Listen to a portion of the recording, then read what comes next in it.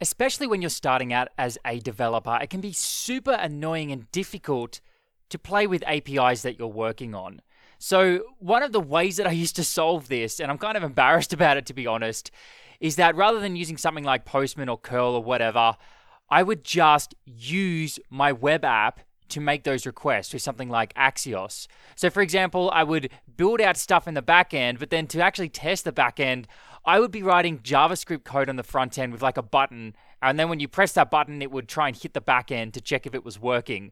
And then I'd try this with like all these different combinations, and it was really hard to test out an API.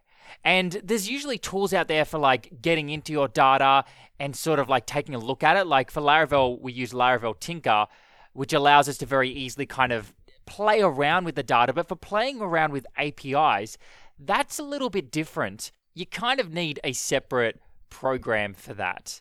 And the one that I've used in the past is Postman. And one of the reasons this was super helpful is when I was building out livestock, so we have this livestock part of our application at work, and there's lots of deeply nested data where you'll select like an enterprise type, and then within that, you'll have to select the type of livestock. And then within that, you've got events that actually happen to the livestock. And it's also nested by the period in time in which all of these events happened. Basically, it was a nightmare. It was hard to deal with.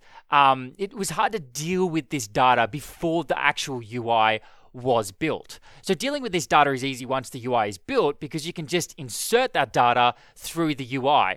But if you want to test that your API is working properly, then you need to have something else you can use in order to test that data. And to insert data and test that, you'll be able to insert data the right way. Make sure that your responses look good. Make sure you're not getting 500 errors and you're actually getting errors that are saying, hey, the input that you gave me was wrong, dealing with all that kind of stuff and making sure it looks good. So obviously one of the solutions to this is writing tests, but if you want to just play around with your API, you can use something like Postman or another technology that I'm going to talk about in this podcast that I'm particularly excited about. So what does Postman do? Postman just allows you to very easily send requests to a backend, and then you can save that request. So for example, you can have a GET request that sends to posts, and that will get you back all of the posts. And you can actually save that request so that you can reuse it later on. And another benefit to these is that they allow you to set global environment variables. So for example, you could say, I am in local development, so send me to mysite.test/API, or I'm in production, so send me to mysite.com/API. And so being able to set up those different environments, being able to set things like CSRF tokens depending on your environment is really, really helpful. Oh, sorry, not CSRF tokens, bearer tokens, but hopefully you know what I mean. So I always use Postman for this, and I thought Postman was a wonderful tool. It handled this really, really well. But there were a couple of things that annoyed me. And bear in mind, I do love Postman. These are just small things. First of all, it felt a little bit slow. It's an Electron app, I'm pretty sure, and you can tell it feels a bit sluggish. And I hate tabs, and there's no way to get rid of them. You have to have like tabs and use that way of looking at your different requests. And if you've ever seen my videos on Quasarcast, you'll notice that I don't like using tabs. I usually Control P and search for everything that I want to find. And so that's just a little thing. And another thing is the whole thing just felt a little bit busy.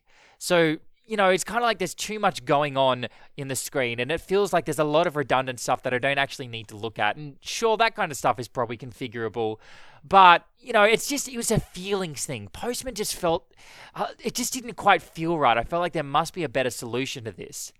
One solution that I tried in the past was Insomnia. And to be honest with you, when I used Insomnia about 3 or 4 years ago, it might have even been 5 years ago, I didn't really like it. I felt like it was feature lacking and it felt a little bit buggy. Dealing with environment variables from memory didn't really work properly for me. However, I wanted to give it another chance. I wanted to give it another try. And so I tried it a couple of weeks ago and was absolutely blown away. There's a couple of features in particular that I absolutely love.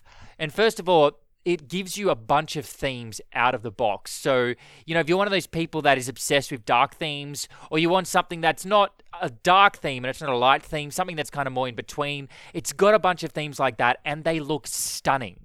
And on top of that, the UI is not busy at all. The UI is really quite simple and just makes a lot of sense. But it still has things like being able to set up environment variables and stuff like that. Just like Postman, you can import your JSON specification. So I did another podcast about doing specifications. I think I did it on this podcast. It might have been on the Views on Vue podcast. But anyway, one thing that you can do with Laravel Orion is you can set up an API specification, and you can do this if you're using Quasar with a different backend. They probably have these features as well. And then what I can do is I can import this specification into Insomnia, and it will automatically create a whole bunch of endpoints for me, so I don't have to manually create those endpoints, which is amazing because there literally ends up being, for what we're doing at work, over 1,000 API endpoints. Because for every single model, you've got create, post, update, delete, batch update, batch delete, all these different endpoints. And then that's for every single model. And due to the nature of our work, we actually have a lot of models, a lot of data that we're modeling on the back end. And so this has just been absolutely amazing being able to use Insomnia to solve this problem. And one of the biggest benefits that absolutely sold it for me was the fact that I can say Control P and search for a request. There is no nice way to do this with Postman. I'm sure you can search for requests, but the searching of requests, also like their filter functionality just above where they show all of the requests, is just wonderful. So honestly, I am completely converted. I'm actually ready to just throw out Postman and only use Insomnia. And another thing is I had problems in importing the JSON API spec with Postman, and the way it nested my requests was kind of weird, whereas Insomnia just seemed to handle that a little bit better. And so I love it. Insomnia is what I'm going to be using from now on. That's why I just wanted to do this podcast, to keep you guys updated on what I was using and say, hey, maybe you should check out Insomnia too. If you've used it in the past and you didn't like it, give it another try because it is amazing. The other thing is it's really fast. It launches literally about 5 times faster than Postman, and that matters to me.